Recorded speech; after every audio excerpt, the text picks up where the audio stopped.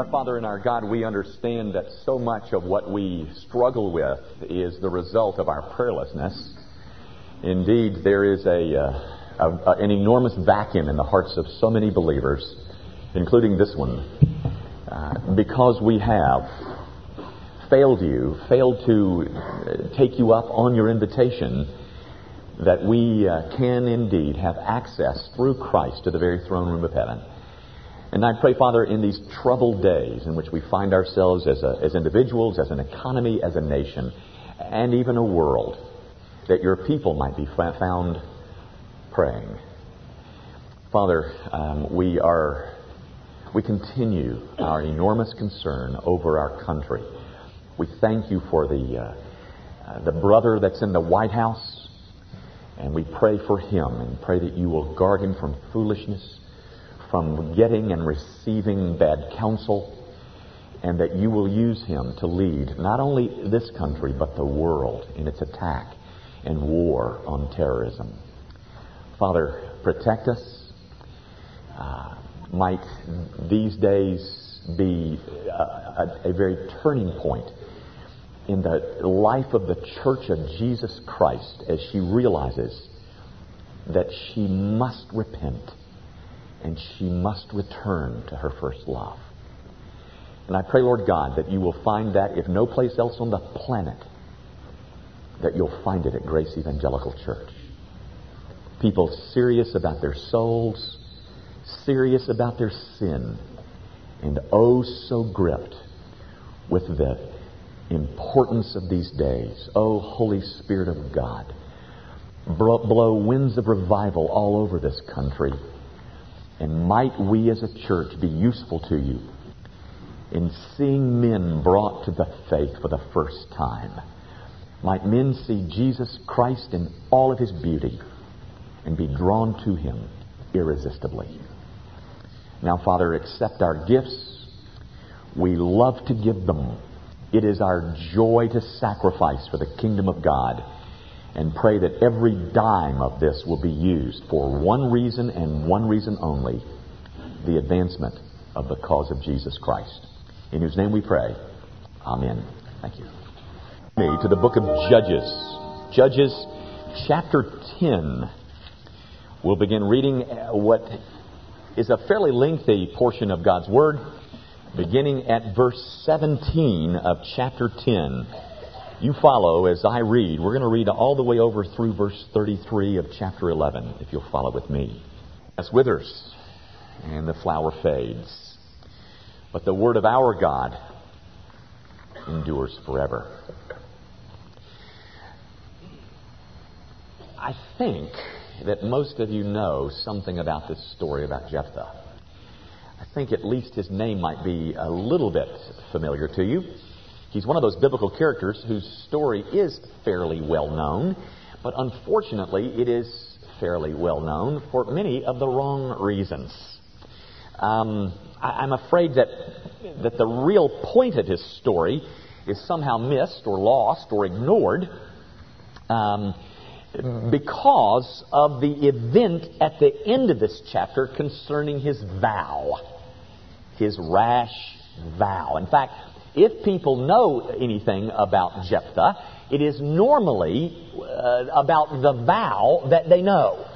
This rash vow that is mentioned in verse 30 to the end of the chapter, that's the thing that has brought some degree of infamy to this man whose name is Jephthah. And that vow seems to overshadow the rest of this story concerning this man. What you get in verse 33 is a very brief, terse mention of the victory over the Ammonites. And then the focus immediately is placed on that vow. The author seems to be preoccupied with the vow and what comes of it, while the victory over the Ammonites is somewhat quickly dismissed and placed in the back seat while we get on to talk about that vow. Now, gang, we're going to take a look at that vow, Lord willing, next week. But it seemed important to me, at least, that we slow down before we got to the vow, so that we not miss what I consider to be the real point of the story. It is not the vow. There's a great lesson concerning the vow, and as I said, Lord willing, we'll look at that next week. But there's something that I think is the real purpose behind the story of Jephthah, and that's what I want you to see this morning. Because the real purpose of the story about Jephthah has to do with how it is that Jephthah foreshadows for us the one who will come much later, will be in some ways similar to Jephthah, but in so many ways dissimilar to Jephthah, but the one who will also succeed where Jephthah failed. I want you to see this morning how it is that this person, Jephthah, foreshadows for us the coming of the New Testament Jephthah, the one who is the grand deliverer, Jesus Christ himself. Gang, all of the judges in this book of Judges, and we're fast getting to the close of the mention of Judges, because after Jephthah comes the story of Samson, who occupies several chapters. But all of these judges, Othniel and Gideon and Jephthah and Samson, all of them were supposed to give you some idea about deliverance and the deliverer. And so many were flawed, as you know, but there was supposed to be something in each of them that pointed us to the deliverer that would one day ultimately come and accomplish complete and ultimate deliverance. Of course, that being Jesus.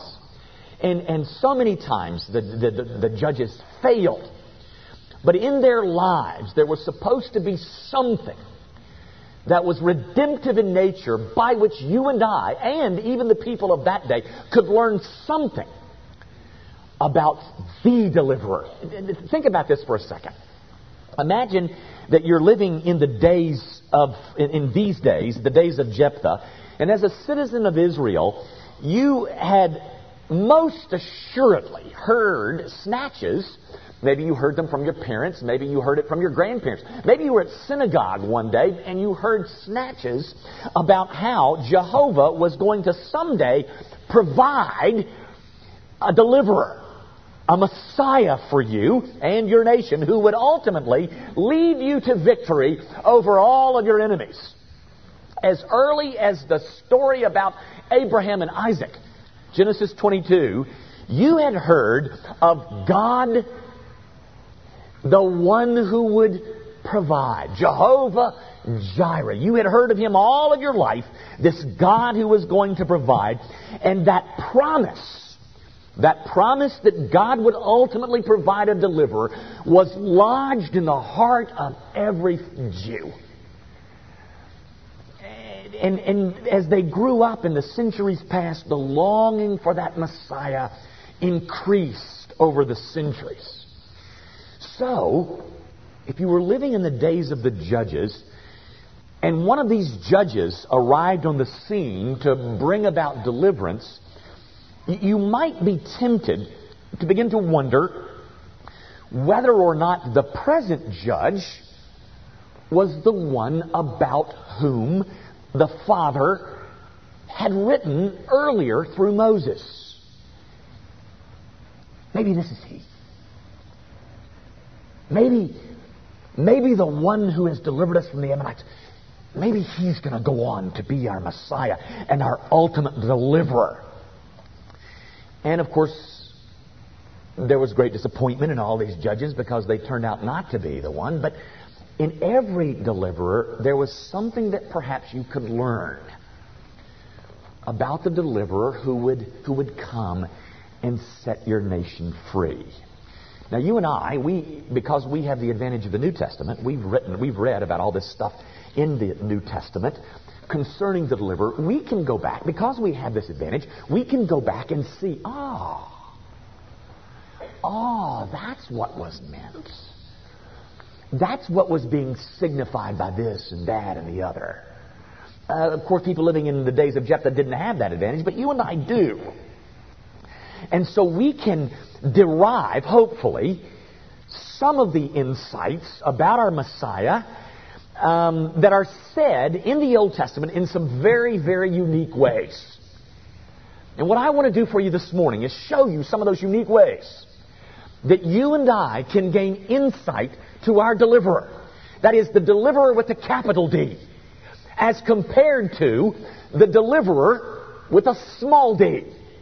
The Jephthahs, the Gideons, but this morning Jephthah in particular. But what I want us to grapple with and see is how Jephthah foreshadows, predicts, prepares us for, and gives us insight to the grand deliverer. The one who would come and accomplish where all the others failed. And I say to you, ladies and gentlemen, that's the point of this story. The point of this story is how you and I can gain insights to our Savior.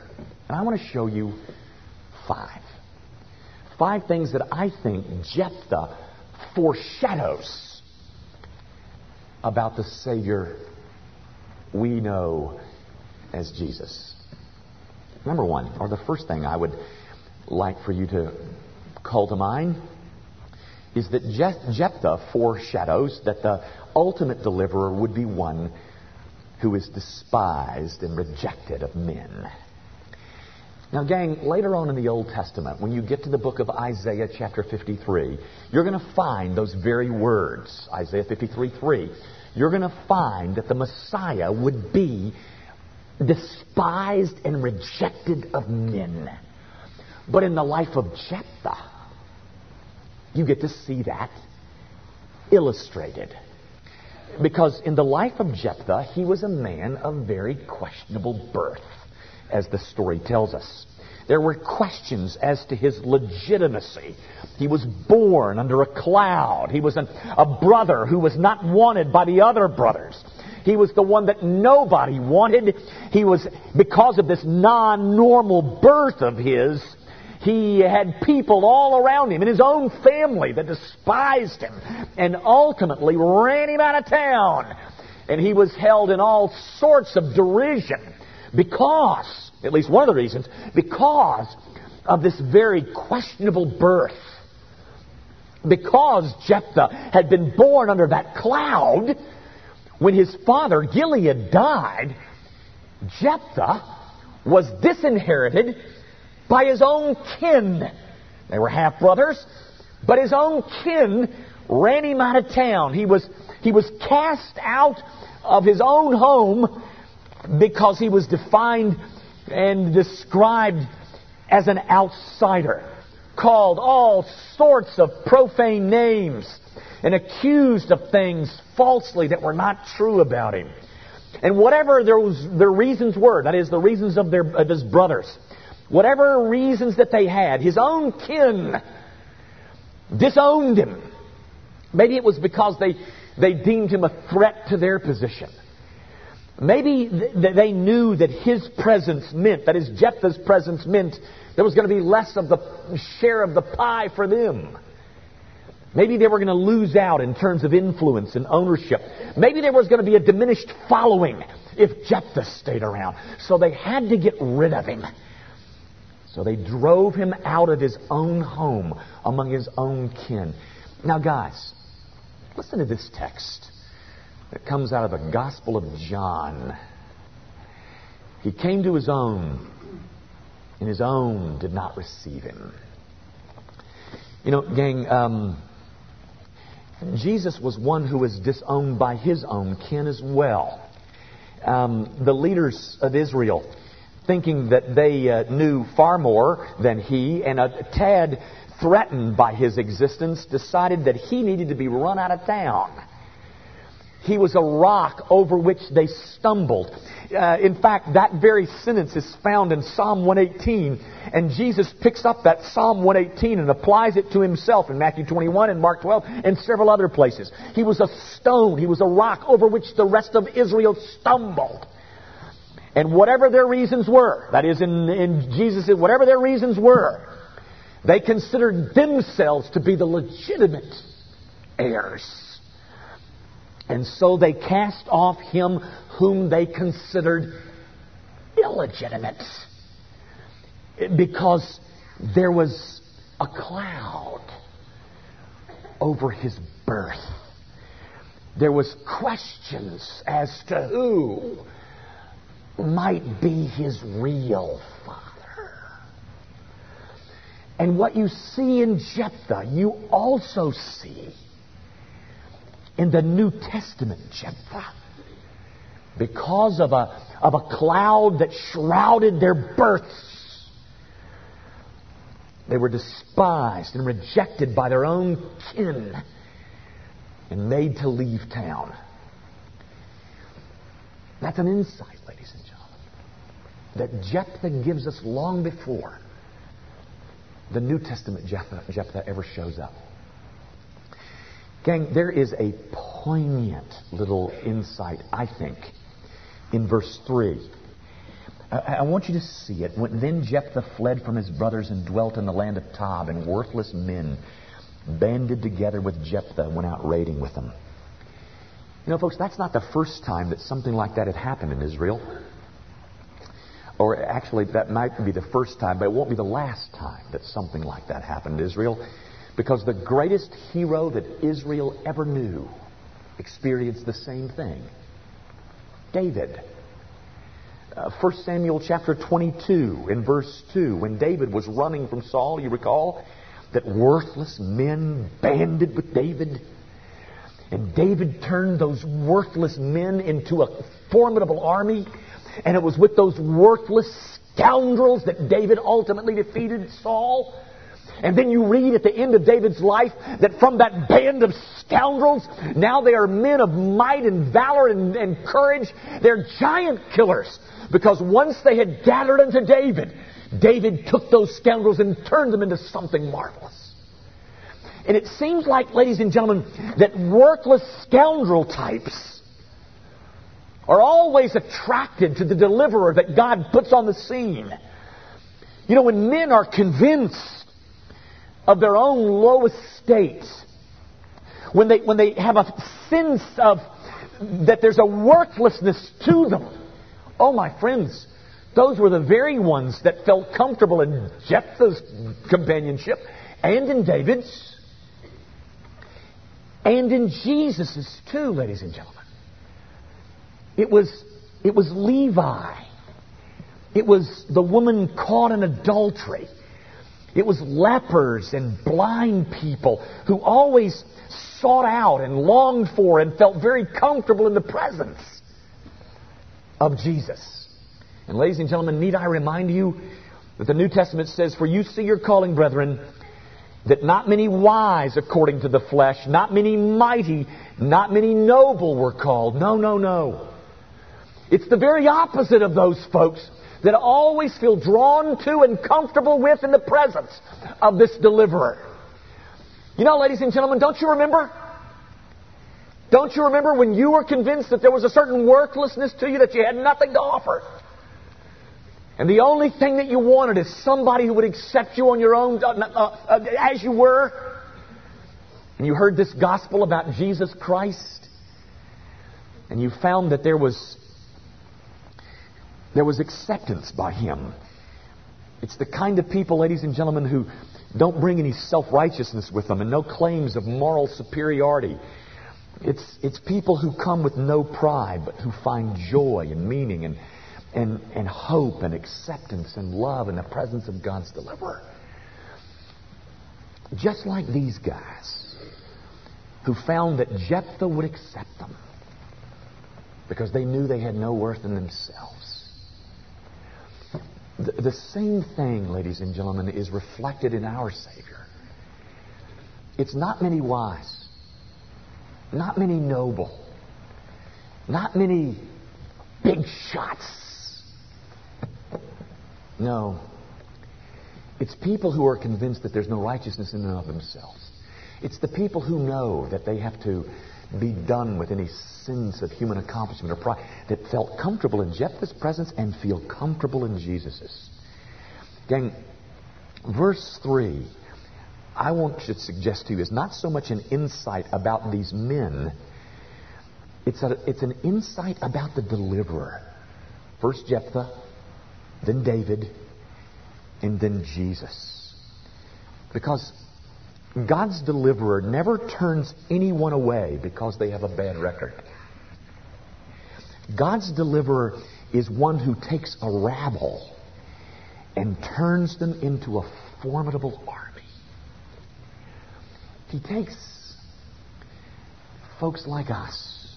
Do you remember that? Do you remember when you were at the bottom of your barrel and the only place you knew to turn was Jesus Christ? And He's taken us and received us and turned us into something beautiful. That's the way, ladies and gentlemen, of God's deliverer, and I want to suggest it's one of those insights that you get about our Savior through the life of Jephthah. Thirdly, the war arrives, or the crisis arrives, whatever, and the leaders of Israel go to Jephthah and want to bring him back as their commander. This outlaw, the one that had been previously rejected, is now sought by those who had rejected him and sought as their Savior, their deliverer. The one who is rejected in the past is now sought to be the one who will lead them to victory. The despised and the rejected is now sought after and desired and owned.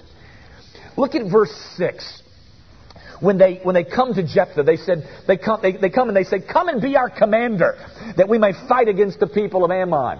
And do you know what Jephthah's response to that request is? His response is, They come to him and they approach him and they say, "Be our commander. Lead us to victory in war." And Jephthah says, "Nope, won't do that. I'm not gonna come and be a military leader. That's not enough." And then verse 8, they come back and they say, "Okay, you can be head."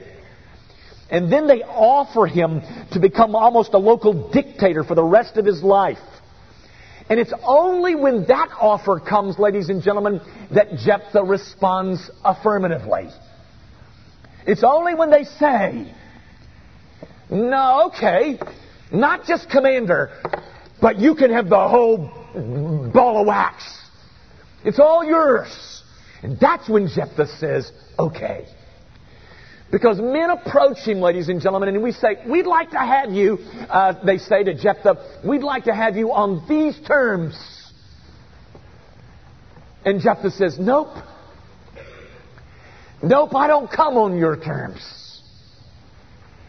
I only come on these terms. And the terms to which I respond affirmatively are terms which suggest that I am in control. Total control. If not, I'll not come at all." Gang, this Jephthah of ours, this New Testament Jephthah, is also sought by some of the same people who had earlier ridiculed him. Some of you.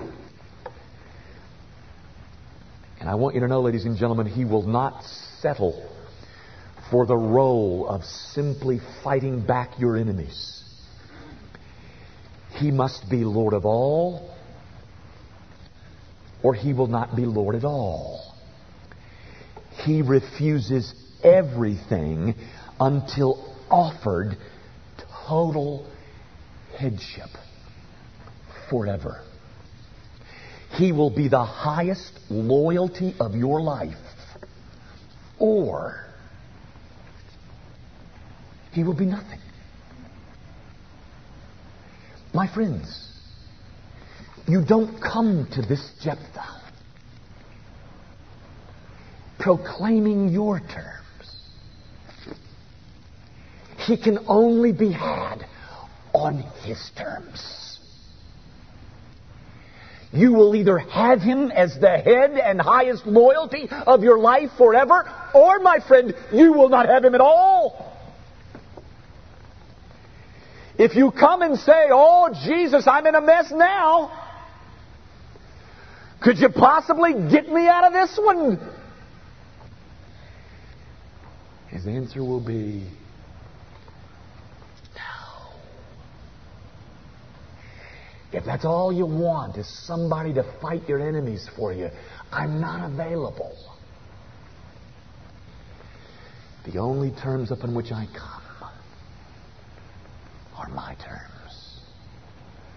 And the terms are Lord of all, or not Lord at all. There's two other insights that I think Jephthah gives us. In verses 14 through 28, it's really interesting to see Jephthah correcting the false claims of his enemies.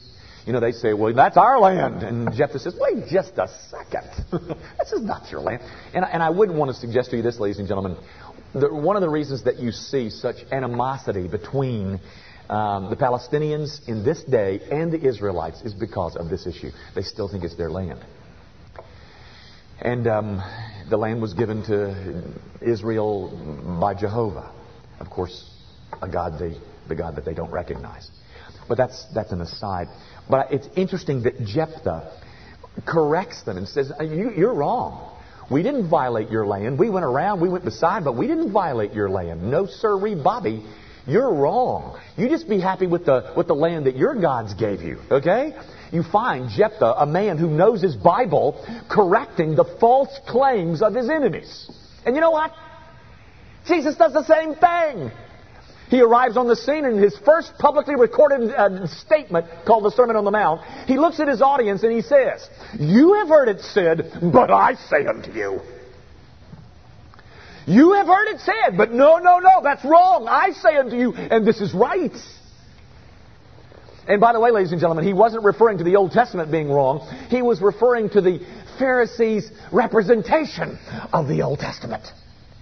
And he would look at him in the eye and say, you have heard it said by those guys, but they're wrong. And I say unto you. And his whole ministry was going around smashing idols like he does in the life of the rich young ruler. Gang, Jephthah knew his Bible. And because his faith was attached to the Word of God, he combated enemies. And I want to suggest to you, see the same thing in our Savior.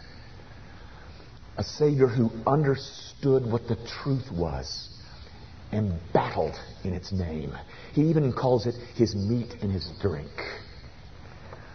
The meat and drink of my whole life, says Jesus, is to do the will of my Father, which I find recorded in this book.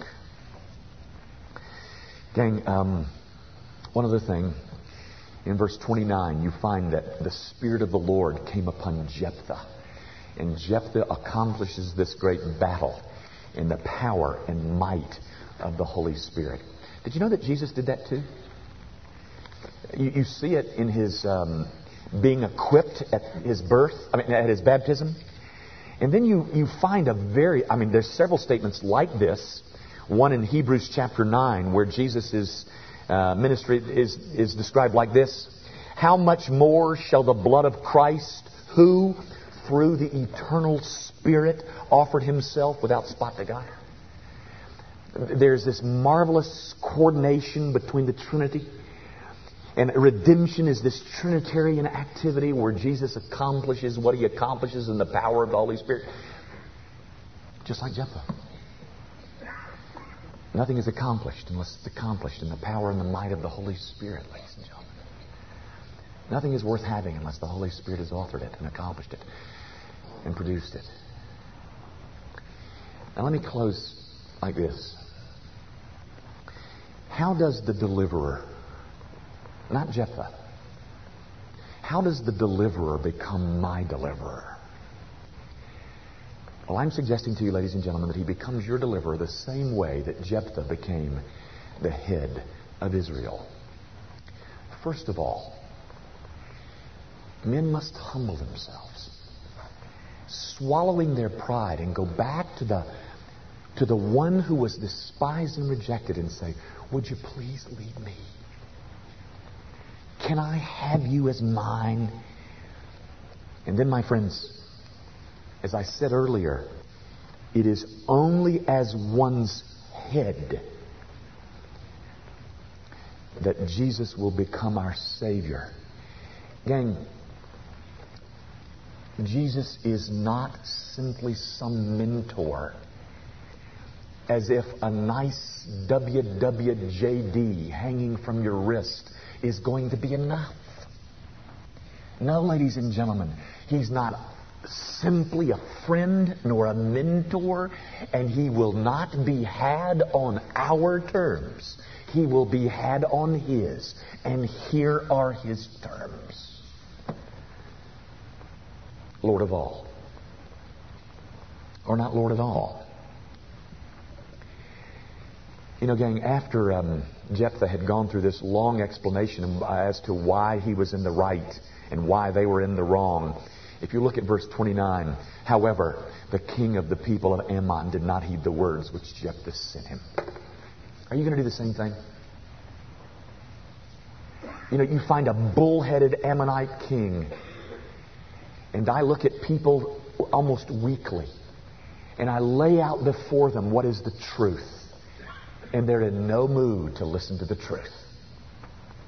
They're bullheaded, they're stubborn, and they insist on staying right where they are, and we declare war against this deliverer.